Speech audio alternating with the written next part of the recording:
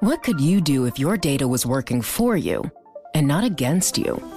With Bloomberg delivering enterprise data directly to your systems, you get easy access to the details you want, optimized for higher-level analysis, and financial data experts committed to helping you maximize your every move.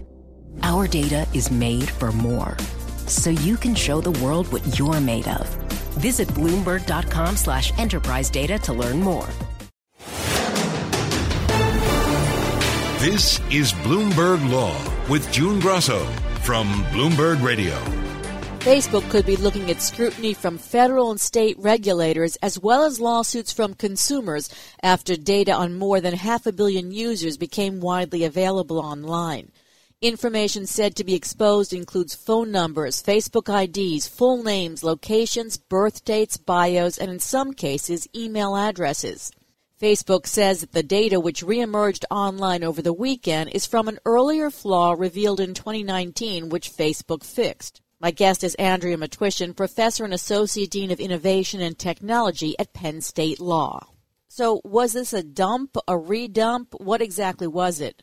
So that's an excellent question. And it's still early enough in the investigations around the forensics that will explain to us the events leading up to this most recent identification of large numbers of user personally identifiable information being available in hacker forums. The forensics are really what we need to acquire here, because the extent to which this is part of a prior problem, the extent to which this is a new problem, whether things have in fact been corrected at this point, but also to what extent users were notified in accordance with data breach notification obligations. Those are all questions that are going to be contingent on the specifics of those forensics. Additionally, because we have a complicated regulatory relationship between the FTC and Facebook, the date of knowledge by Facebook, but also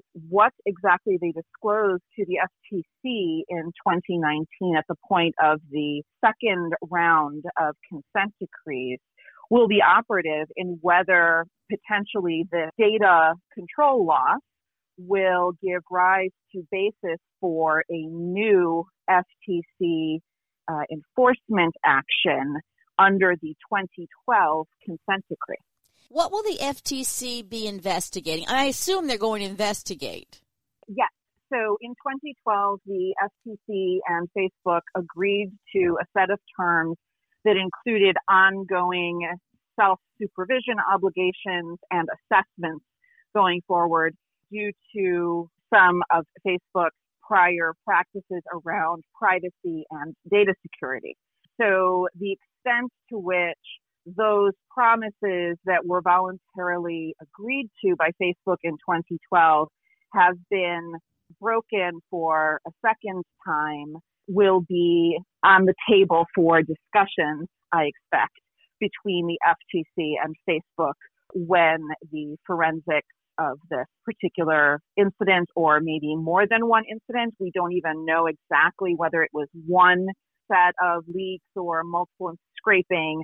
And it's bound up with some other questions, particularly around the phone numbers, because in 2019, Facebook publicly acknowledged that they were using phone numbers that users provided for two-factor authentication purposes and security as a functionality enhancement to allow for user lookups of other users. And so there was a kerfuffle at the time around that choice by Facebook to repurpose information that for many users would have been provided with an expectation of a narrow security-related use, but not necessarily a use repurposing for helping other Facebook users find them. So there are a bundle of various practices that will potentially be implicated in these conversations, as well as the context of what was disclosed by Facebook to the FTC at the time of the June 2019 consent. Does Facebook know what happened? I would hope so. But this is the first question. So the issue of the extent of forensic analysis internally and what the company knew when and how much of it was a design choice, how much of it was a well-executed incident response at the point at which they found out about it, or how much of the conduct around this incident was a response that some regulators, for example, the EU or Australian regulators, may deem to not reflect the expectations that they have for companies in possession of their residents' information. So the details and the forensics here are going to be dispositive. So it's a little bit of a wait and see right now, but EU regulators have already announced that they will be conducting further inquiries. I would expect the FTC to follow suit in the U.S., and it's possible that the SEC will take a look, depending on what the nature of the disclosures were by the company in the relevant 10-K statements, because there are Securities and Exchange Commission guidance documents around disclosure of security incidents, and obviously public companies have reporting duties around material risks to business and material litigation risk on an ongoing basis under the 34 Act. Facebook has made privacy settlements with the FTC twice, once in 2011 and once in 2019. In light of that, how much credibility do they have when they say they want to protect users' privacy? Critics of Facebook have certainly raised that point, that in this point in the history of the company, critics would argue there have been so many sequential problems that there is a broader story potentially being told of a company that is very interested in public-facing statements, but not necessarily interested in creating a culture of data protection and stewardship. Critics have been sounding this alarm since really the creation of the company, particularly circa 2007, 2009. There started to be material modifications in the privacy defaults in Facebook. And so there's been a constant set of concerns raised by privacy advocates and consumers as well, dating back to the early days of the company. So your point is well taken. Will state attorneys general look into this? It's entirely possible that state attorneys general will also inquire as to the specifics of these incidents. State attorneys general would have authority to potentially engage in state-level enforcement action under the mini FTC Act, meaning the state-specific unfair and deceptive trade practices statutes that are a matter of state law and generally tend to parallel the structure of the FTC Act, Section 5 on the federal level. So it would be entirely unsurprising if some state regulators who already have Facebook in their crosshairs from previous incidents of data stewardship suboptimal incidents and the concerns over tech concentration and competition hindrance that are in the ether now, both on the state and the federal level, as well as formal legal proceedings in some cases against large technology companies. That environment is one of greater regulatory and state attorneys general scrutiny. So I would not at all be surprised if the more tech-savvy, tech-engaged state attorneys general do indeed have some tough questions on this point. What about class action lawsuits? What kind of class action lawsuits could we see? So depending on the extent to which data breach notification statutes were complied with or potentially not fully followed, there may be individual level causes of action in the states with more aggressively drafted data breach notification statutes, Massachusetts being one of them, California potentially giving rise to individual level suits at least. Some of these cases may end up being class actions in the jurisdictions that are more friendly to class actions. In particular, the nature of the data that was released will be relevant because some of those data breach notification statutes are contingent in the rights that they grant based on the nature of the information that was disclosed about consumers residing in their state.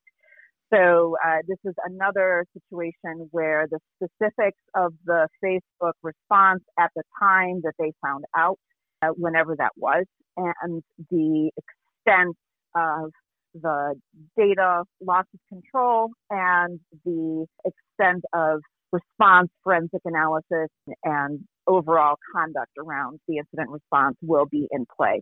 So I would not be surprised to see class actions. They are becoming increasingly frequent in parallel situations to this one.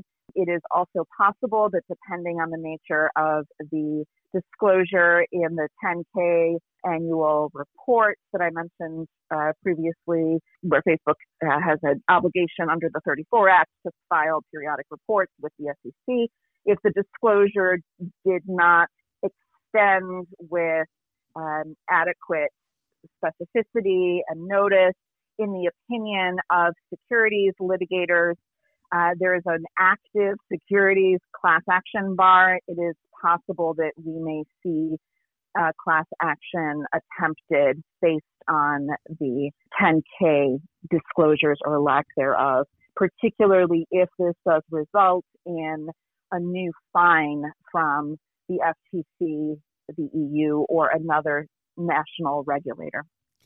Do the fines affect Facebook at all?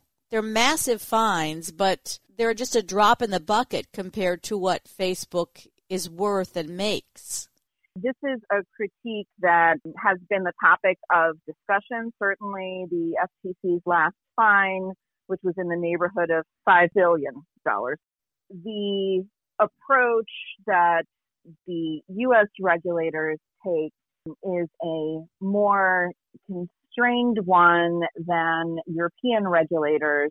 The amounts of any subsequent fines may be more aggressive under a GDPR-based approach because GDPR authorizes fines that are contingent on corporate earnings. So this question of the proper construction of fines in a way to send a message to companies is one that has been definitely discussed. It's a fair critique. If you can, in essence, plan into your business model the amount of the fine, and the fine is materially less than the revenue generated in, say, a single quarter, then the business incentives, some would argue, are to simply view that fine as the cost of doing business, particularly when you have waivers by enforcers of finding any personal responsibility on the part of officers and directors for oversight failures. You set up potentially a situation where that kind of cost-benefit calculation is more likely. And particularly if a company does tend to have a history of repeating kinds of problems, you may not be, some would argue, creating the incentive for an ethical internal self-evaluation as to whether the current management structures are optimally calibrated to identify these kinds of problems early enough in the process and correct them quickly enough.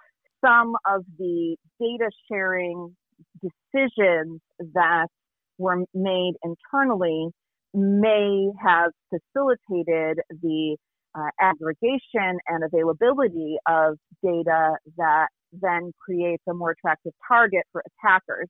So assuming that there was a malicious intrusion, which we don't know, then the way that you build and design your product makes them more or less attractive targets. And if there was no intrusion, but instead this was the aggressive use of an API or an interface of other sorts that's designed to share information, for example, allowing for data scraping, then the question again comes back to product design and whether the threat modeling was done in a way that accurately legally modeled the risk down the road in terms of regulatory action and loss of consumer trust arising from problems that may happen because of the design choices in the way that the products work. And is this data breach particularly problematic in the amount of information that was given out on person? You know, for example, you mentioned the phone number that's related to two-factor authentication. In particular, could that disclosure of the phone number be problematic for consumers? Depending on whether the consumer volunteered the phone number for limited purpose or whether it was a generally shared phone number, those specifics, I think, are relevant to regulators' determinations of business conduct. The question of, say, a phone number being published, some consumers would certainly view it as at least a material inconvenience that their phone numbers are now available for public use, potentially leading some consumers to want to change their phone number.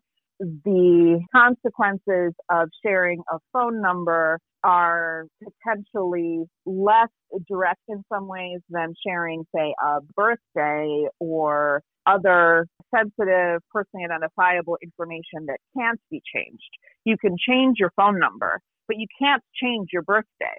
So the nature of the information that is included in these exposed databases will be relevant. The way that the information was shared originally by consumers will be relevant as a matter of privacy. The extent of security practices, product design, and data stewardship choices as a matter of security will be relevant to the security inquiries that regulators will undertake. So, again, the specifics here of what exactly happens and which sets of data and how they're integrated will become very relevant. Thanks, Andrea. That's Professor Andrea Matwishin, Associate Dean of Innovation and Technology at Penn State Law. Success is more than the final destination. It's a path you take one step at a time. It's discipline, it's teamwork, and it's the drive and passion inside of us that comes before all recognition. It's what Stifel's been doing for over 130 years. Quietly, yet strategically, Stifel's become one of the fastest-growing wealth management and investment banking firms in the country. Our financial advisors go beyond traditional wealth management to provide clients with direct access to one of the industry's largest equity research franchises and a leading middle-market investment bank, because success is the drive it takes to keep climbing, the passion to keep investing, the best of each of us made better by the best in all of us. And that is where success meets success. Start your journey at stifel.com. That's STIFEL.com. Stifel Nicholas and Company Incorporated, member SIPC and NYSE.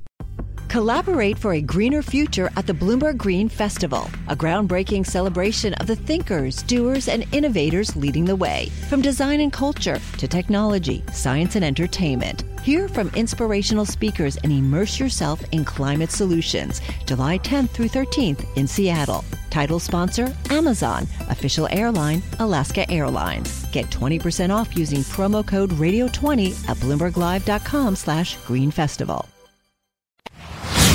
This week, the Supreme Court denied the U.S. Solicitor General's request to argue in an upcoming case, something the court has done just 3 times in the past 2 decades, but twice now in under a year.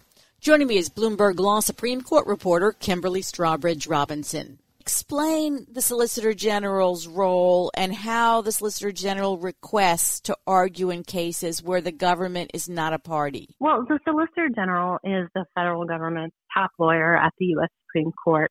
And while they do some work in the lower appellate courts as well, really their focus is on the Supreme Court. And they have a really unique place as a litigant there. They're not only the most frequent litigant in the Supreme Court by far, but they also hold a special place of trust within the Supreme Court. And the office is sometimes known as the 10th Justice. because of that special role. And so we can see that play out in many different ways that the Solicitor General interacts with the justices. But one that we noticed recently is when the Solicitor General requests to argue in a case in which it's not really a party, but in which there's some kind of federal interest. So this is when it requests to argue as a friend of the court rather than as a party. And do the justices always honor the Solicitor General's request to argue? Well, in modern history, yes. There's a forthcoming law review article out that looked at a period of 10 years starting in the 2010s that said that when other organizations requested argument time as a friend of the court only granted it, less than half the time, 14 out of 41 times. But when it was the federal government asking, they granted it 311 of 312 times. So basically every time. But that's, something that is very small when they deny it. And so it really makes court watchers notice when the justices actually rebuff the Solicitor General in this way. So the Solicitor General was dealt a rejection recently. Tell us about that. Well, recently, the justices did just that. They told the Solicitor General, no, thank you. We don't want to give you precious argument time in a case about appellate costs. And it's notable because it is one of these rare times where they were turned away, but also because it's happened twice now in just under a year, something that, if you look over 311 out of 312 times versus something happening twice in 1 year, that's a noticeable uptick. Of course, it's too small of a sample size to really say that, it's an increasing trend, but it's something to watch for sure. Is there something similar in the two cases that were denied?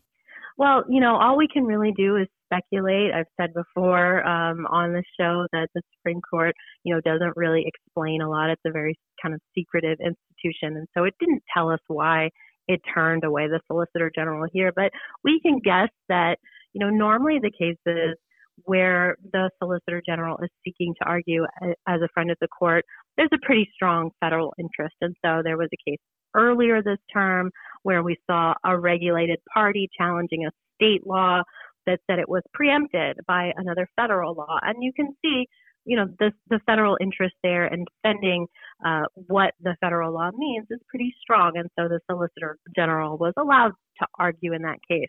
In these other cases, the Solicitor General's stated interest is really one as kind of like a general litigant. So one was about jurisdiction in state courts, and this latest one is about appellate costs.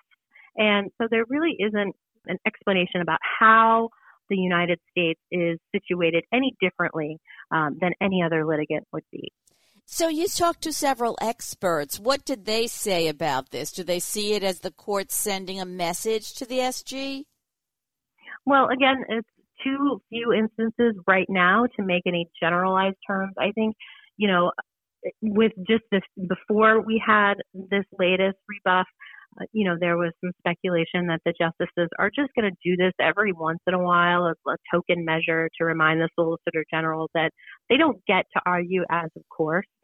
But, there is some idea that perhaps the justices are picking up this practice because the Solicitor General is really asking to argue in more cases than it ever has before. And so we see them, I think it was last term, they were in, something like 80 to 90% of the cases.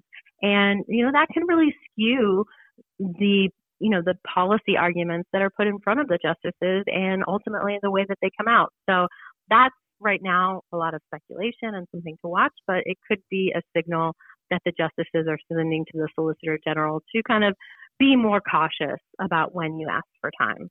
Does giving the Solicitor General time cut into the time of the other parties who are arguing? It can, but it really depends on a case-by-case basis. And so, we saw sometimes the Solicitor General will be given, 10 of the 30 minutes that the side that they're arguing on has to make their argument. In a case the same day that they turned away the Solicitor General in that appellate cost case, they actually granted the Solicitor General 10 extra minutes on top of the 30 minutes that the party who they're supporting has. So it really depends. But yes, typically it does actually take away from the party's time. And, that's pretty significant when you consider that, often the Solicitor General, they're coming down on the side of that party, but they're making different arguments and putting forth different ways that the justices should decide the case. In your story, you talk about a case involving California's rule requiring charities to disclose the biggest donors. And in that case, the court is refusing to divide the argument time among the petitioners? So these are actually two cases that have the same issue, but they involve different parties. And the Supreme Court has consolidated those cases for just 1 hour of argument since they involve, the same legal issues. And the parties had asked if they could divide the time between, both sets of petitioners and then give, additional time to the respondent. But the Supreme Court notably said, no, you two petitioners have to decide, one attorney to represent both of your arguments. And at the same time, it allowed the Solicitor General to step in as a friend of the court. So you can see how, there are really small differences between the arguments that the petitioners are making. But that's pretty significant that the justices told them, no, they can't have separate time, but at the same time gave extra time to the Solicitor General. And how's the SG's record in arguments last term? Well, the Solicitor General has a pretty good record as a friend of the court. It has a pretty good record in general, and even including cases where it's a party. The Supreme Court usually takes cases to reverse them, so you don't see a lot of repeat players coming up with a lot of winning streaks at the court. But the Solicitor General's office did prevail in, more than 50% of the cases in which it was a party. But when you look at when it's a friend of the court, those numbers are really skewed. Last term, it won 22 of the 28 cases where it weighed in as a friend of the court as opposed to a party saying. So, that's pretty significant given that, they're not really officially a party in the case, and yet the justices really lean on what they have to say. There's an acting Solicitor General right now. Is there any word about when or who Joe Biden might name as the next Solicitor General? I have been pinging sources, and I haven't heard any word on who may be the next Solicitor General. The only thing that I've really heard from people that I've talked to is that they think that the acting Solicitor General, Elizabeth Prelogar, is doing a great job, and they hope that the Biden administration might actually nominate her to the top spot, something that's not really unheard of. It happened with Trump's acting Solicitor General, but that's just, I think, speculation at this point, and the Biden administration is keeping that SG position pretty quiet right now. Let's turn to a Texas judge who has gotten a lot of attention over the years, Judge Reed O'Connor. First of all, tell us a little bit about him. So Judge O'Connor is really the go-to Republican-appointed judge for states who want to challenge Democratic administration policies.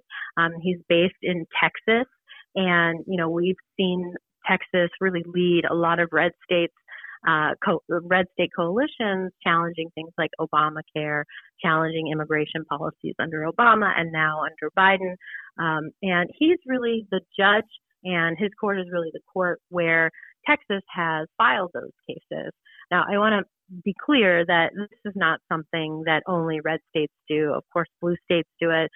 It's not just, political groups that do it. We see even international plaintiffs seeking to, find a plaintiff-friendly judge here in the United States. So this idea of what we call forum shopping is not anything specific to this judge, but this is the judge that's really the go-to judge for challenging Democratic policies. And tell us about a few of the cases that he drew a lot of attention for, particularly the Obamacare decision.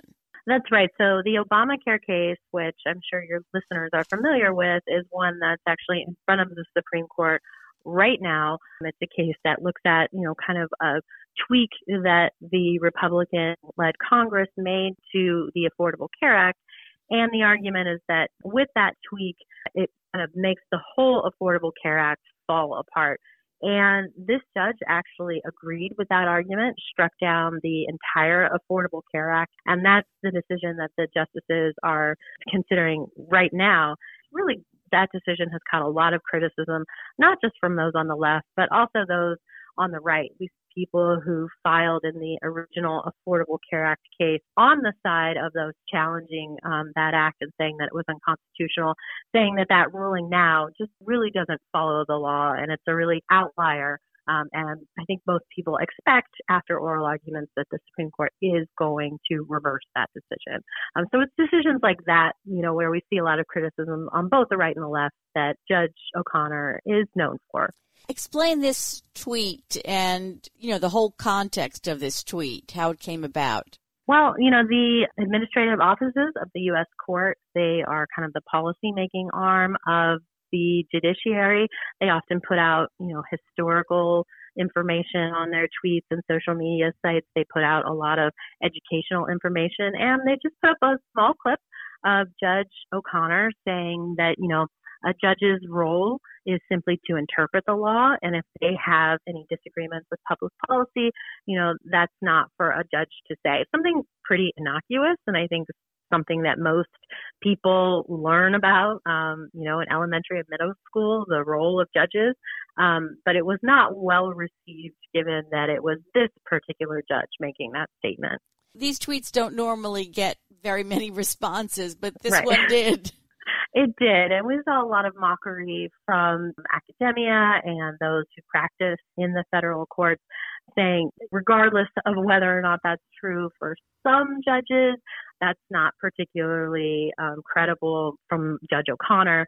Whether that's fair or not, or is criticism that people can wield at other judges, I think, the point is taken that this particular judge doesn't always follow that rule. And that's something we can see not just in, our own personal opinions, but also the times that he's been reversed by the Supreme Court and higher appellate court.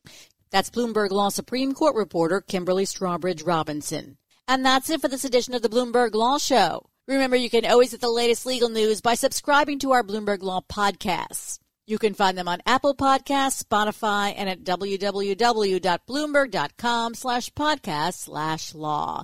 I'm June Grosso. Thanks so much for listening. And please tune into the Bloomberg Law Show every weeknight at 10 p.m. Eastern, right here on Bloomberg Radio. What could you do if your data was working for you and not against you? With Bloomberg delivering enterprise data directly to your systems, you get easy access to the details you want, optimized for higher-level analysis, and financial data experts committed to helping you maximize your every move. Our data is made for more, so you can show the world what you're made of. Visit Bloomberg.com/enterprise data to learn more.